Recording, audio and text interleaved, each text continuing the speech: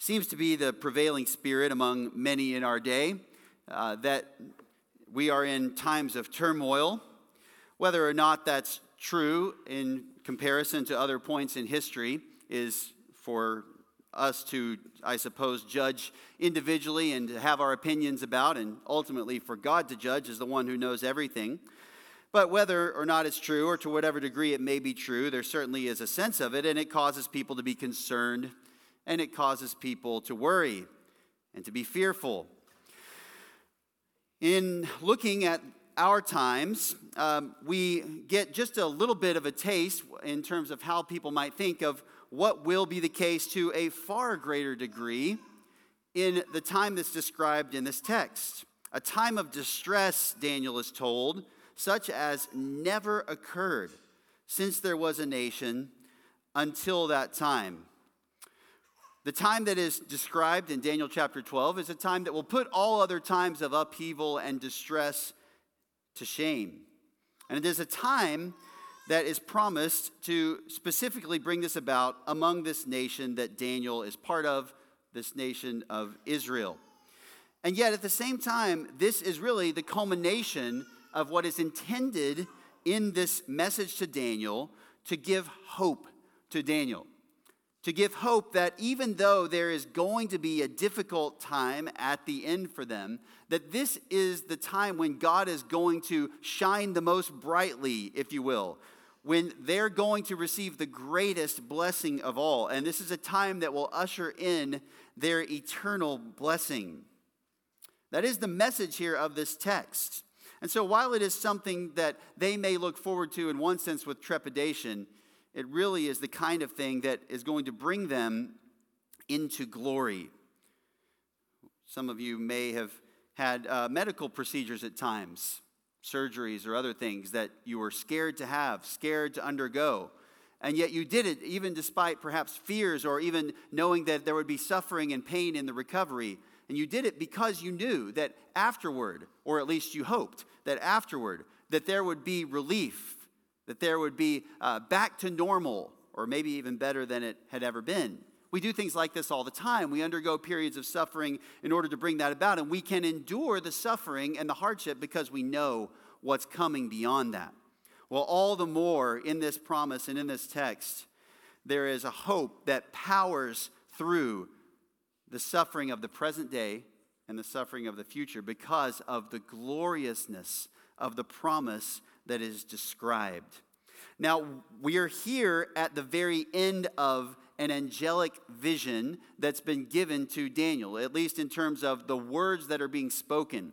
Beginning in chapter 11, really verse 2, about the prediction of the future, and going all the way through chapter 12, verse 3, is the essence of the text of these future predictions. There is more to come in the conclusion, starting in verse 4 through the end of chapter 12, where Daniel is given some final instructions and has some questions that he has answered, or at least answered in part. But really, this is the culmination of the prediction of where things are going to go for Daniel's people from all the way at the time where he is in the mid-530s BC, all the way up until the time when all of the promises that God has given about the kingdom of God and all the promises that he's given about the nation of Israel come to pass.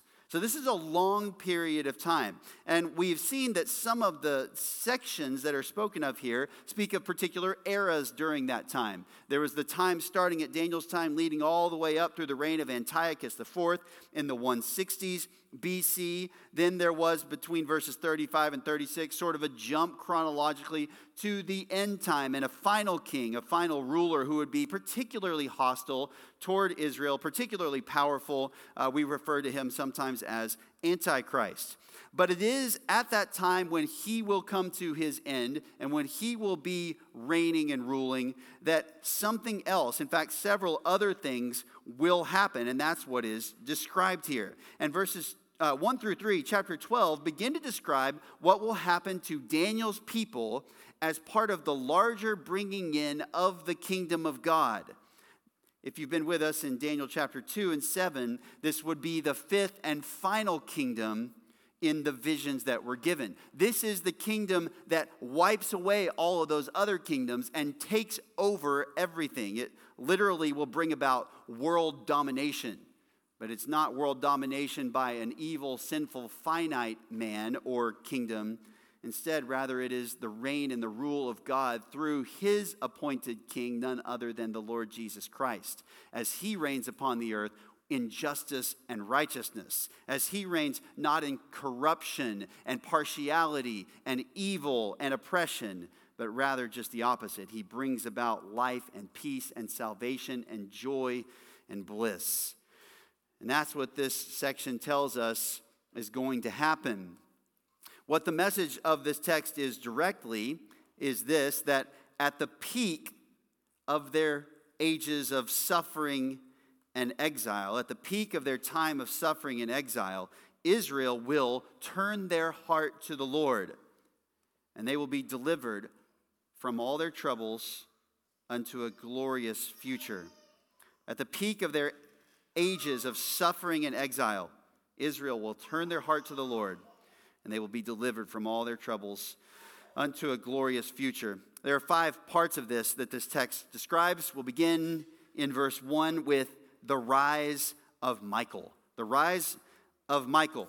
There may be a few of you here this morning who go by that name. Unfortunately, we're not talking about you, or perhaps fortunately, as it were. It says, at that time, Michael, the great prince who stands guard over the sons of your people. Michael has been mentioned in chapter 10, verse 13. It says, behold, Michael, one of the chief princes, came to help me. It says in verse 21, no one stands firmly with me against these forces except Michael, your prince. So he is one of the chief princes. Jude, in the 9th verse of the book of Jude, calls him an archangel. He helps the angel of chapter 10 who is bringing this vision. He helps him stand against these other angelic beings who are influencing or behind the power of the kingdoms of Greece and Persia. And he does so in a way that protects Israel at that time, perhaps even keeping them from total annihilation at the hands of these other empires. But this here is said to be Michael, your prince. Michael, your prince. And this doesn't refer to Daniel, a singular person to whom this prince belongs, but rather your, plural, your people. He is the prince over Daniel's people, namely Israel. In fact, in a context where the prince of Greece is described and the prince of Persia, these rulers over nations, these angelic beings who are somehow behind the scenes of these nations, it's very clear that this is Michael himself is a prince over this other nation, the nation of Israel. And so, as Paul Tanner says, quote, he is the archangel who has special responsibility for overseeing and protecting the Jewish people. Now it says that at this time, Michael, the great prince who stands guard over the sons of your people, will arise. Well, what does that mean to say that he will arise? Well, you get the picture. It's as if he's just kind of not as active as he otherwise would be, even though he's very clearly doing things. But he's going to stand up, if you will, and take a more prominent role. He's going to take action. And it's difficult not to see this in light of later prophetic messages in the book of Revelation, also chapter 12. So if you would turn with me there, I want to just read a bit of that chapter, because it talks specifically about Michael, and it talks about him at a time that comes shortly before the coming of Christ. Revelation chapter 12. We'll read something of an extended section here.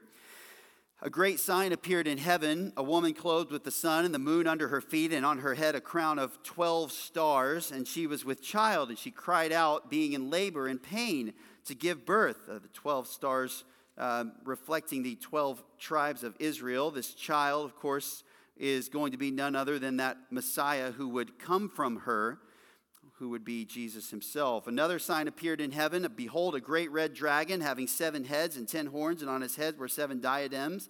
His tail swept away a third of the stars of heaven and threw them to the earth. And the dragon stood before the woman who was about to give birth, so that when she gave birth, he might devour her child.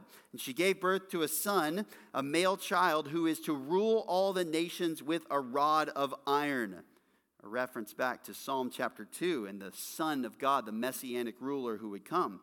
And her child was caught up to God and to his throne. Then the woman fled into the wilderness where she had a place prepared by God so that there she would be nourished for 1,260 days. That is the 3.5-year time period that has come up in the book of Daniel a number of times. Verse 7, and there was war in heaven, Michael and his angels waging war with the dragon. The dragon and his angels waged war, and they were not strong enough. And there was no longer a place found for them in heaven. And the great dragon was thrown down, the serpent of old, who is called the devil and Satan, who deceives the whole world. He was thrown down to the earth, and his angels were thrown down with him. And then I heard a loud voice in heaven saying, now the salvation and the power and the kingdom of our God and the authority of his Christ have come. For the accuser of our brethren has been thrown down, he who accuses them before our God day and night. And they overcame him because of the blood of the Lamb and because of the word of their testimony. And they did not love their life even when faced with death. For this reason, rejoice, O heavens, and you who dwell in them. Woe to the earth and the sea, because the devil has come down to you, having great wrath, knowing that he has only a short time. Michael and his angels arise. They war against Satan and his angels, and Michael's forces are victorious over Satan and his forces. They are defeated. They are thrown out of heaven, which brings great joy in heaven. But of course, now it's not their problem anymore. It is the earth's problem. And this is going to bring great trouble upon the earth for a time, because now the devil is relegated to the earth full time, and he is angry. He has great wrath, and he knows that he only has a short time. So what's he going to do but spend all that gas that he has in the tank? And so he does three major things in following up upon this. Number one, he persecutes Israel. Verse 13, when the dragon saw that he was thrown down to the earth, he persecuted the woman who gave birth to the male child.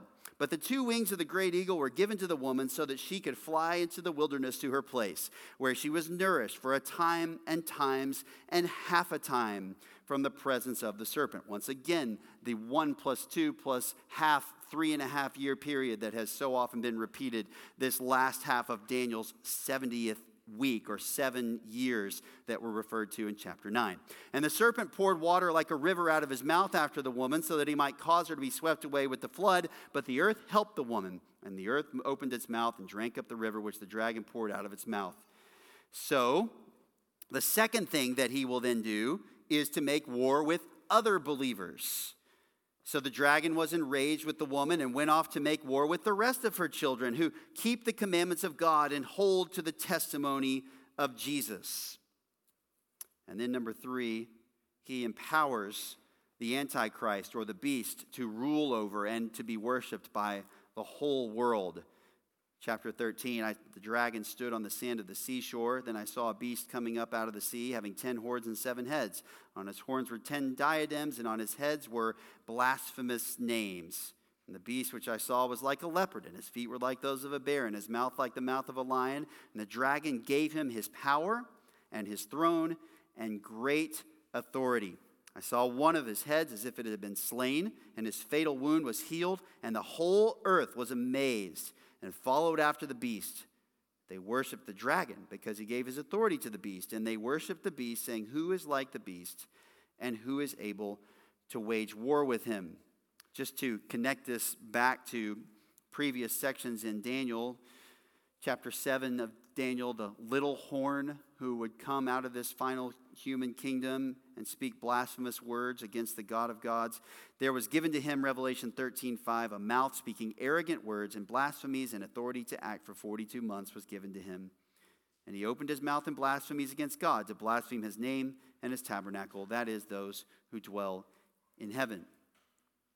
Michael is going to arise. Michael is going to win a war in heaven against Satan and his angels, and that will then lead to some ripple effects. That leads to the next event that's described in Daniel 12, which is the remarkable time of distress. The remarkable time of distress. What is Daniel told by this angel? There will be a time of distress such as never occurred since there was a nation until that time.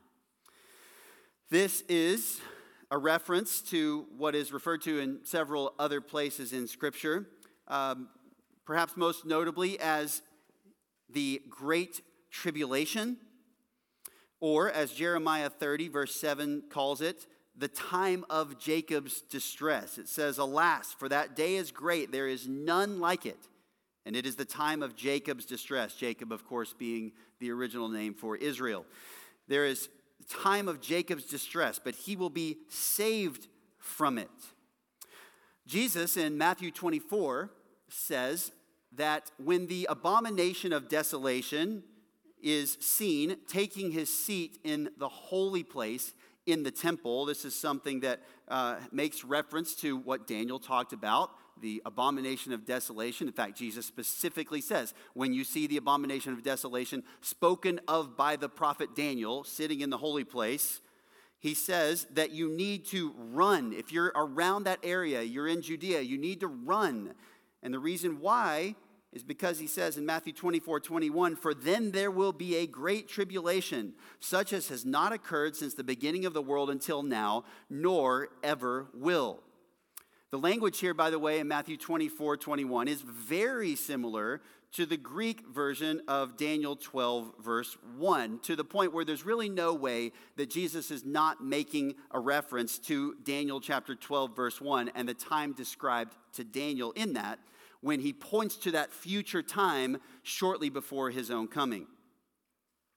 Luke's account of that speech by Jesus, by the way, notes that on that occasion, Jesus said at that future time, Jerusalem will be surrounded by armies, which aligns with what we just saw at the end of chapter 11 last week, where there would be these armies closing in around Jerusalem.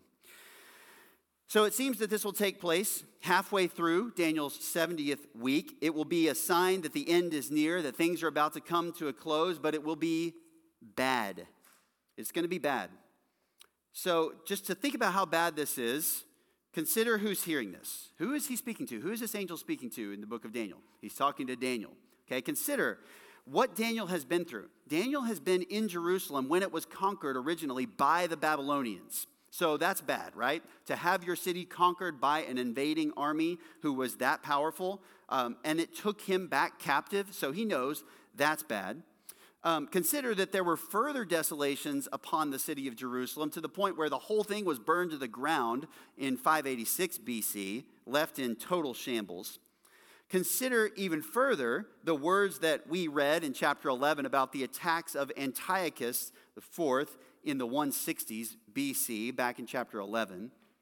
And maybe even take it one step further. The Roman siege of Jerusalem that ended in the year 70, culminating in its destruction under the military commander and future emperor Titus. And this angelic messenger says, which Jesus would later pick up, there's going to be a time of distress that never occurred since there was a nation until now. That is B-A-D, bad. By the way, it's not just for Israel that it'll be a problem. You read the book of Revelation, you see that really there's a lot of worldwide problems, distress going on at that time as well. But there's a particular emphasis upon Israel's distress that is noteworthy. But you also notice here that as bad as he says it's going to be, he immediately turns around and gives the most wonderful news that you could want to hear.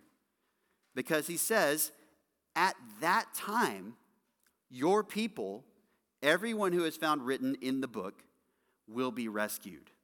At that time, they're all going to be rescued. This is the rescue of Israel. The rescue of Israel. Everyone found written in the book will be rescued. Who is going to be rescued? Well, first of all, Israel as a nation is who he's talking about. Your people, he refers to here. Your people. And when he talks to Daniel about your people, this is a clear reference to them. Back in chapter 9, when he's praying, he says, I'm praying about my people, Israel. And the prayer response is, your people. This is what Daniel continually says or is told throughout this book. Your people is a reference to this nation.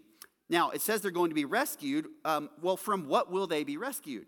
If you're going to be rescued, you have to be rescued from something, don't you? So what are they going to be rescued from? Well, we read in Revelation 12 how they will be protected in a certain sense during that time of tribulation by being temporarily protected in this area, somehow in the wilderness. Jesus says, run. Jesus says, go out there. And Daniel says, or Revelation 12 says that there's going to be some type of safe place out there.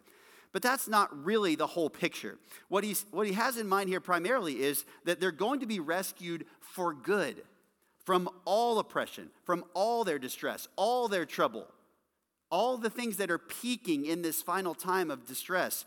All of that will be removed when Christ returns and when the kingdom of God comes to earth.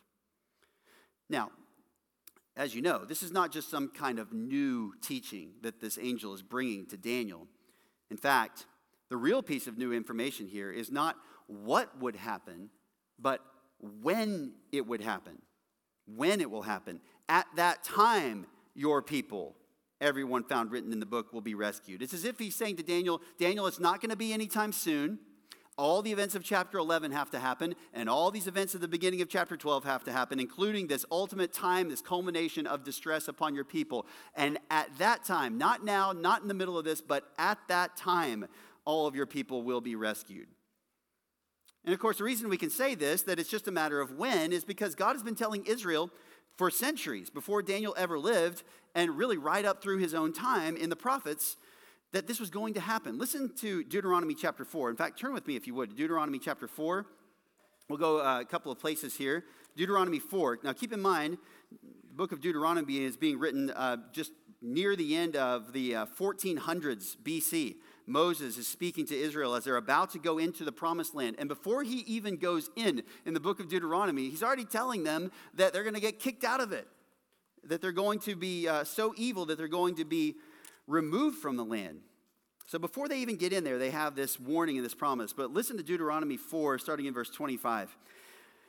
When you become the father of children and children's children, and have remained long in the land, and act corruptly, and make an idol in the form of anything, and do that which is evil in the sight of the Lord your God, so as to provoke him to anger, I call heaven and earth to witness against you today, that you will surely perish quickly from the land where you're going over the Jordan to possess it. You shall not live long on it, but will be utterly destroyed. The Lord will scatter you among the peoples, and you will be left few in number among the nations where the Lord drives you. And there you'll serve gods, the work of man's hands, wood and stone, which neither see nor hear nor eat nor smell. But from there you will seek the Lord your God, and you will find him if you search for him with all your heart and all your soul. When you are in distress, and all these things have come upon you, in the latter days you will return to the Lord your God and listen to his voice. For the Lord your God is a compassionate God. He will not fail you, nor destroy you, nor forget the covenant with your fathers, which he swore to them. There's a whole lot going on in this passage, of course. The predicted idolatry and rebellion, which happened. The scattering among the nations, which, of course, has happened. But then the promise, turn to the Lord, verse 29. You're going to find him when you search for him with all your heart and soul. And verse 30 says you're going to return to the Lord and listen to his voice. Now, this very clearly has not occurred. Even Romans chapter 11 says that a partial hardening has happened to Israel. They largely are enemies of the gospel. They largely don't listen to God's word, even though they might give credence to what we know as the Old Testament. They might follow many of its traditions and practices in certain places. They have not done what is spoken of here. But he says, when you're in distress and all these things have come upon you, in the latter days, you will return to the Lord your God. They're going to turn back. And the reason that he gives is this, verse 31, the Lord your God is a compassionate God. He won't fail you, nor destroy you, nor forget the covenant with your fathers, which he swore to them. Who is that? Abraham, Isaac, and Jacob. He gave them some rules and the law in the book of Exodus through Moses to administer that promise and to say, if you do what Moses says, then you're going to be the ones to fulfill these promises. But they broke that covenant. And you might think, well, they're done for. But a promise is a promise. A covenant is a covenant. And he swore this covenant to their forefathers well before this group of people was ever alive, that they were going to be God's people and that they were going to inherit the promises and the land and the blessing that were given in the book of Genesis. So Deuteronomy 4 predicts this.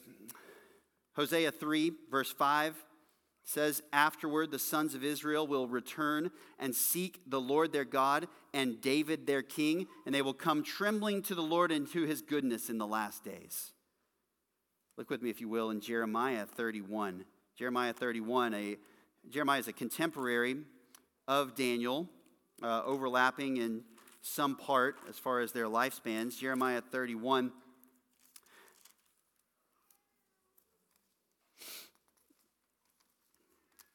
Verse 31 of chapter 31. Behold, he says, days are coming, declares the Lord, when I will make a new covenant with the house of Israel and with the house of Judah.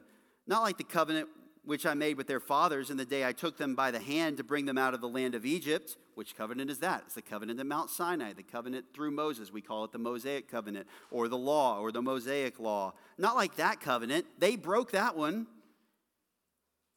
My covenant which they broke, although I was a husband to them, declares the Lord. But this is the covenant which I'll make with the house of Israel after those days, declares the Lord. I will put my law within them, and on their heart I will write it, and I will be their God, and they shall be my people. They will not teach again, each man his neighbor and each man his brother, saying, know the Lord, for they will all know me, from the least of them to the greatest of them, declares the Lord. For I will forgive their iniquity, and their sin I will remember no more.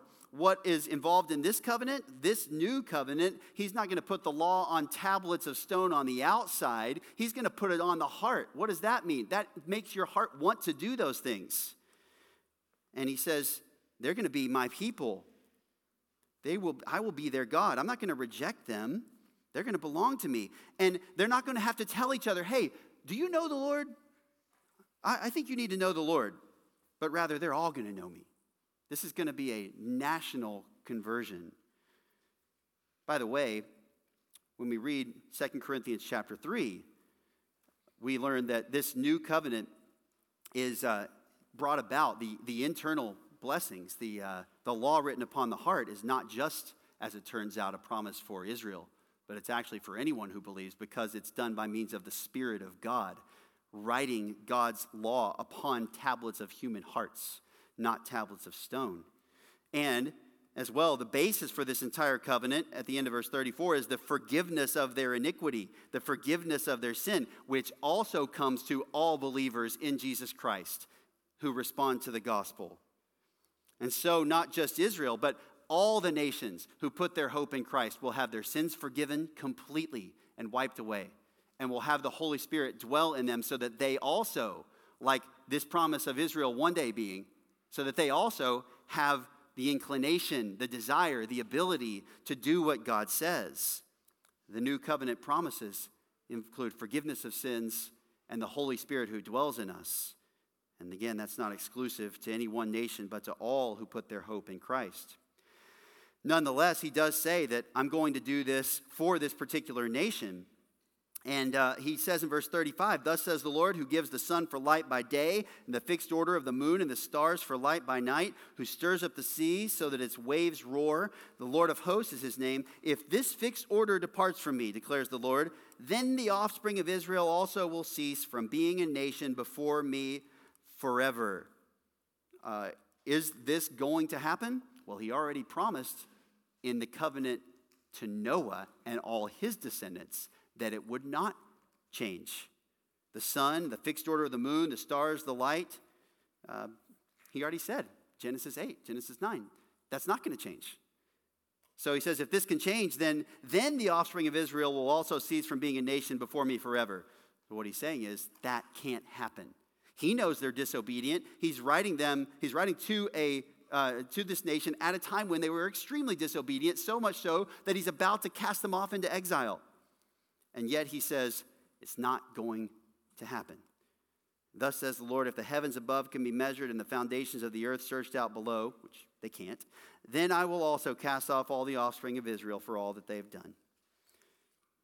So he makes this promise that we then read about, summarized in Daniel 12, verse 1 at the very end, where he says, at that time, your people will be rescued. A national restoration brought about by national repentance, national turning to the Lord.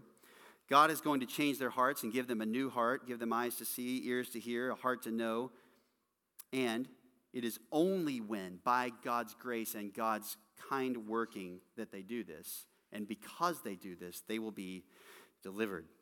And so Israel will indeed be rescued as a nation. But that leads us to consider just who it is on an individual level who gets to partake of that. Because very clearly there are some people who have lived in part of that nation or as a part of that nation who are not going to be saved. And there are a lot of harsh words that the Bible has for such people. Jesus, in fact, encountered a very evil generation of Israel and an unbelieving generation. And so it's critical in Daniel 12 to see that he specifies and clarifies. In verse 1, he says, your people will be rescued, but he gives a little caveat, a little qualifier that's very significant.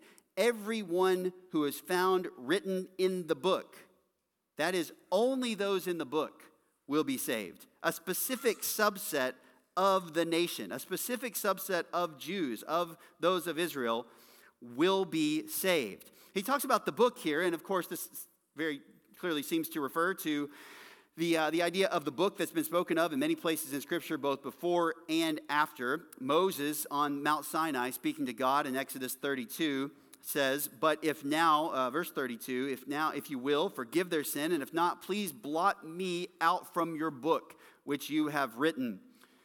And Psalm 69:28, there is a cry, may they be blotted out of the book of life. May they not be recorded with the righteous. This isn't just for the Jews, however, that the book of life is written. Philippians 4:3, it refers to many who have shared Paul's cause in the gospel, together with Clement also and the rest of my fellow workers whose names are in the book of life. So it's not just limited to that nation. But the words spoken here to Daniel do concern what the angel calls your people, the nation of Israel. And so we can conclude that there is overall repentance of the nation. And it is true that everyone who enters the kingdom of God from this nation will be a believer. But we have to remember that only those who respond in repentance and faith will be saved. Even at that time, for a Jew to be saved and to enter God's kingdom is not automatic.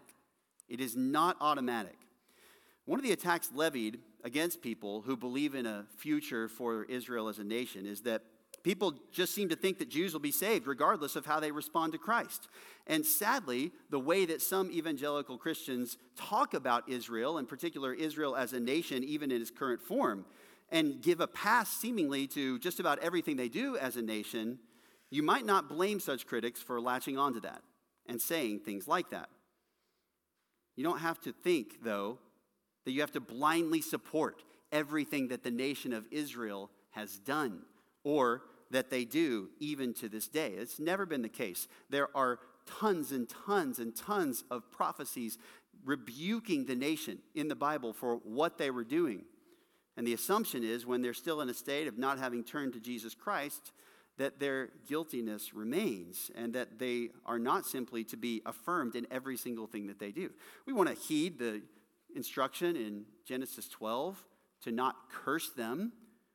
He says that he will bless those who bless Abraham's descendants and curse those who curse them. We understand that, but blessing them is not the same thing as simply saying whatever they do is right and they can do no wrong, and we must support them unconditionally in every way.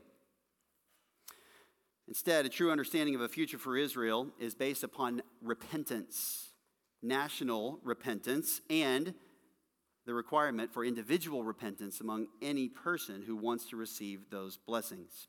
And so Zechariah 12:10 says, I will pour out on the house of David and on the inhabitants of Jerusalem the spirit of grace and of supplication, so that they will look on me whom they have pierced. They will mourn for him as one mourns for an only son, and they will weep bitterly over him like the bitter weeping of a firstborn. Joel 2, verses 31 and 32 speaks of these final events. The sun will be turned into darkness, the moon into blood before the great and awesome day of the Lord comes. And it will come about that whoever calls on the name of the Lord will be delivered. Whoever and only those who call on the name of the Lord will be delivered. This is a message that is taken in Romans chapter 10 and is set forth as the principle by which someone is to be saved. This is how you are saved. Whoever calls on the name of the Lord will be saved. And there Paul is clearly speaking about the forgiveness of sins that we all need. And if you've never done this and you've never received the forgiveness of sins by faith in Christ, this is the instruction. Call on the name of the Lord and be saved. This is what you need to do now. This is what you need to make sure of. You can read all about Israel and their future and their salvation. You can look on them and say, why don't they just turn to the Lord? And all the while be sitting there yourself having not done that. This is what needs to take place in every individual. And yet it's not just a spiritual salvation, a forgiveness of sins and a right standing with God, as vital and as unbelievably great as those things are. But there is also all that comes with the promise of God's kingdom in the future, a rescue from everything bad. And so when it says in Joel 2:32, whoever calls on the name of the Lord will be delivered, they'll be delivered not only from their sins, but also, even as we sang this morning, from their sorrows, from everything that is bad. And so Israel is to be saved, but it is limited. There is a condition which is repentance, which will then result in everyone who is remaining after things are sorted out at that time among this nation being, in fact, a Christian. Now, there is a fourth event that takes place. It is, in verse 2, the resurrection of the dead. The resurrection of the dead. Many of those who sleep in the dust of the ground will awake. They sleep in the dust of the ground. I don't know about you. I don't know too many people who are just sleeping in the dust of the ground. He's clearly not just talking about someone taking a nap or going to bed. He is talking about death and resurrection. They sleep and they will awake. And just as in the New Testament, the word sleep is often used metaphorically to refer to the fact that death for believers in particular, but in one sense for all people, is temporary. It's not final. It talks about sleep. It doesn't mean that they'll be unconscious. In fact, in 2 Corinthians 5:8, it says to be absent from the body is to be at home with the Lord. And Paul said in Philippians 1:23, it's better to depart this life and be with Christ. So it's better to be there. He wants to be with Christ, which would certainly seem to imply some degree of consciousness, awareness, a conscious awareness that you are actually with him. Nonetheless, he says here that many of those who sleep in the dust of the ground will awake. A clear allusion back to the fact that in Genesis 3:19, Adam was told, as part of the curse for his sin, that he was going to return to the ground because he is told, you are dust and to dust you shall return, using the same words for dust and ground all the way back in Genesis 3. Clearly, God is saying that there is going to come for these people a reversal of that consequence of the curse. This is news that's almost too good to be true. This is the problem that everyone's trying to fix, isn't it? I mean, everyone. Ultimately, this is the problem. Whatever else you do in life, death is the thing that ultimately gets in the way.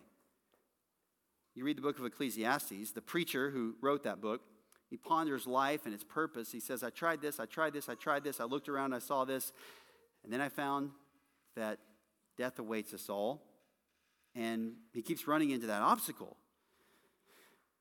A lot of people today trying to find things to overcome death, to put it off, to maybe even to get rid of it in some way. But the answer to the curse of death is not going to be found in medicine or technology. It's not going to be found in freezing your body or uncovering the chemical path to anti-aging. It's only going to be found in one place, and that is the promise that God has made. Daniel 12:2, many of those who sleep in the dust of the ground will awake. This is so much more than just a hope for a legacy or, doing good in the world while you're here or making the world a better place than you found it. And there are elements of those things which certainly can be good, but this is so much better than that. Resurrection to life. And so this verse here is, among others, perhaps the clearest Old Testament basis for the resurrection of the dead. Not just a New Testament concept, not just a Jesus concept, not just a Pharisee concept even, but a biblical concept. And people generally recognize that the Bible teaches very clearly the resurrection of Jesus, as much as some people want to write that off. But what they don't see, if they don't keep reading, is the promise of the resurrection of all the dead to be judged and to enter their ultimate destination. The Apostle Paul changed a lot of his views when he came to Christ, but one doctrine that he did have right as a Pharisee was the hope of the resurrection of the dead. And it wasn't something they came up with on their own. It was something firmly rooted in the Old Testament. Job 19, verse 25 says, I know my Redeemer lives. At the last he'll take his stand on the earth. Even after my skin is destroyed, yet from my flesh I shall see God. Job knew it. Isaiah 26:19, your dead will live, their corpses will rise. You who lie in the dust, awake and shout for joy. For your dew is as the dew of the dawn. The earth will give birth to the departed spirits. Look over with me, if you will, in the book of Ezekiel, chapter 37. Ezekiel 37. So much here about the subjects that we're talking about in these chapters around Ezekiel 37. But in particular, this is pertinent for this subject of resurrection. Verse 1, we'll read through verse 14. The hand of the Lord was upon me. He brought me out by the Spirit of the Lord and set me down in the middle of the valley. It was full of bones. And he caused me to pass among them round about, and behold, there were very many on the surface of the valley, and lo, they were very dry. He said to me, Son of man, can these bones live? And I answered, O Lord God, you know. And he said to me, prophesy over these bones, and say to them, O dry bones, hear the word of the Lord. Thus says the Lord God to these bones, behold, I will cause breath to enter you, that you may come to life. I will put sinews on you, make flesh grow back on you, cover you with skin, and put breath in you, that you may come alive. And you will know that I am the Lord. So I prophesied as I was commanded. And as I prophesied, there was a noise. And behold, a rattling. And the bones came together, bone to its bone. And I looked, and behold, sinews were on them, and flesh grew, and skin covered them. But there was no breath in them. Then he said to me, prophesy to the breath. Prophesy, son of man, and say to the breath, thus says the Lord God, come from the four winds, O breath, and breathe on these slain, that they come to life. So I prophesied as he commanded me, and the breath came into them, and they came to life and stood on their feet, an exceedingly great army. Then he said to me, Son of man, these bones are the whole house of Israel. Behold, they say, our bones are dried up, and our hope is perished. We are completely cut off. Therefore prophesy and say to them, thus says the Lord God, behold, I will open your graves and cause you to come up out of your graves, my people, and I will bring you into the land of Israel. Then you will know that I am the Lord when I have opened your graves and caused you to come up out of your graves, my people. I will put my spirit within you, and you will come to life, and I will place you on your own land. Then you will know that I, the Lord, have spoken and done it, declares the Lord. It speaks, of course, of the resurrection of this particular nation, Israel, and of their restoration to the land. People often go to this passage in spiritual terms. They talk about the power of preaching and of the Word of God, and to be sure, the Word of God is powerful, and it does give spiritual life. And yet, there is a more direct message here that God is going to resurrect the dead and fulfill his promises that he has made. And so we have here a promise, a message of everlasting life between not only Daniel but also Ezekiel. We're promised that this nation will receive this. And so it is, first of all, the resurrection of the dead is a promise to Israel. It's a promise to Israel, as it is said here in Ezekiel 37, Daniel chapter 12. But it's not just a promise to Israel. The resurrection is all of our hope. It's the hope of all believers. The hope of all believers. 1 Corinthians 15:22, for as in Adam all die, so also in Christ all will be made alive. Anyone who is in Adam, which is all of his descendants, all the descendants from the very first man, every person who's ever lived, will die. But everyone who is in Christ will live again, will have everlasting life, will be raised to everlasting life. And so if you are a Christian, not just a Jew, not just someone from the nation of Israel, but anyone who believes, then you will live again and you'll be made alive. 1 Thessalonians 4 says, "For if we believe that Jesus died and rose again, even so God will bring with him those who have fallen asleep in Jesus." He is going to raise us from the dead. And so it is a promise to Israel. It's the hope of all believers. And it is, thirdly, a resurrection unto judgment. A resurrection unto judgment. It says in 12:2, the others, it says, these will awake to everlasting life, but the others to disgrace and everlasting contempt. Some will be rewarded with everlasting life, those who are believers, but others will be raised and judgment will be cast upon them. Disgrace, they're worthy of reproach, taunting, reviling from others. In fact, everlasting contempt refers to them being an object of loathing, despicable. Why? Because they rebelled against God, and all the more if they reject the gospel of God. So there's a resurrection unto judgment. The promise of everlasting life is only for those who put their hope in Christ. It is only for those who are shown faithful to him. So in Acts 24:15, Paul says he has a hope in God, which these men cherish themselves, that there shall certainly be a resurrection of both the righteous and the wicked. Jesus said in John 5:28 and 29, "Do not marvel at this, for an hour is coming in which all who are in the tombs will hear his voice and will come forth, those who did the good deeds to a resurrection of life, those who committed the evil deeds to a resurrection of judgment." We're all going to be raised to be judged. Where do you want to be? Where do you want to stand in that judgment? Psalm 1 says that sinners will not stand in the judgment, nor the wicked in the congregation of the righteous. But the man who meditates on the law of the Lord, the man who is righteous, the man who ultimately fears the Lord and trusts in Christ, he will be blessed. Daniel closes this section, verse 3, by speaking of the rewarding of the righteous. The promise, and specifically says, those who have insight, those who have wisdom, really wisdom that is in keeping with God's word. It is aligned with what he tells us as truth. There were those in verse 33 and 35 of the previous chapter who have insight, and they helped the people, and they took a stand, and yet some of them were purged. Some of them fell, verse 35 of Daniel 11. They suffered at that time, but that is not their end. Those who have insight, he says, will do what? Shine brightly, like the brightness of the expanse of heaven. Those who are wise and live according to God's truth are going to look like this. And Jesus, in fact, says in Matthew 13:43, the righteous will shine forth as the sun in the kingdom of their Father, making reference back to this verse as a reward at the end times. This isn't about what's going to take place during this difficult time. It will be the reward that comes after forever. And he says, those who lead the many to righteousness like the stars forever. It's not just wise living, but it's taking other people and it's helping them to do the same. This for us has very clear applications. Preaching the gospel so that people are saved, making them become righteous and they're standing before God. And then in their practice, discipling them, teaching them to do all that Jesus said.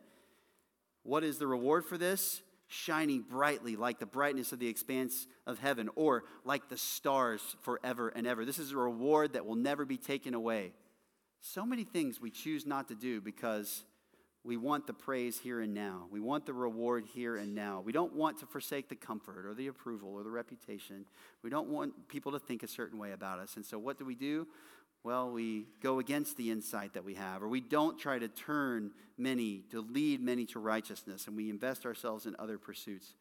And yet here he says, this is going to bring a reward that will not go away, shining brightly like the stars forever and ever. Perhaps a reference even to the nature of our glorified bodies, which will be transformed from this present state into something else at that time. Either way, this is something that very clearly we want to be part of and to take part in. And so you need to get insight. You need to try to use the Word of God to live your life in a way that aligns with what He says is right, what He says is best. And you need to take that and help other people along the way. That's going to be difficult. It'll take time. It'll take patience. It'll take sacrifice. And yet, the reward is literally eternal for this. A lot of promises that God has made. And yet you can see here how he is kind of wrapping a bow on everything that is going to happen to this nation. Everything that he has promised is going to take place, and God is faithful. And the wonderful thing is, as well, that we get in on all of this. We get in on the resurrection. We get in on the rescue. We get in on the opportunity to lead other people to righteousness. We get in on the opportunity to serve the Lord Jesus Christ, and one day, as 2 Timothy 2 says, to reign with him. It's a glorious future coming, not only for this nation, but all who believe and put their hope in Christ. And above all else, it is my hope and my urging to you that you would make sure today that this is what you have done.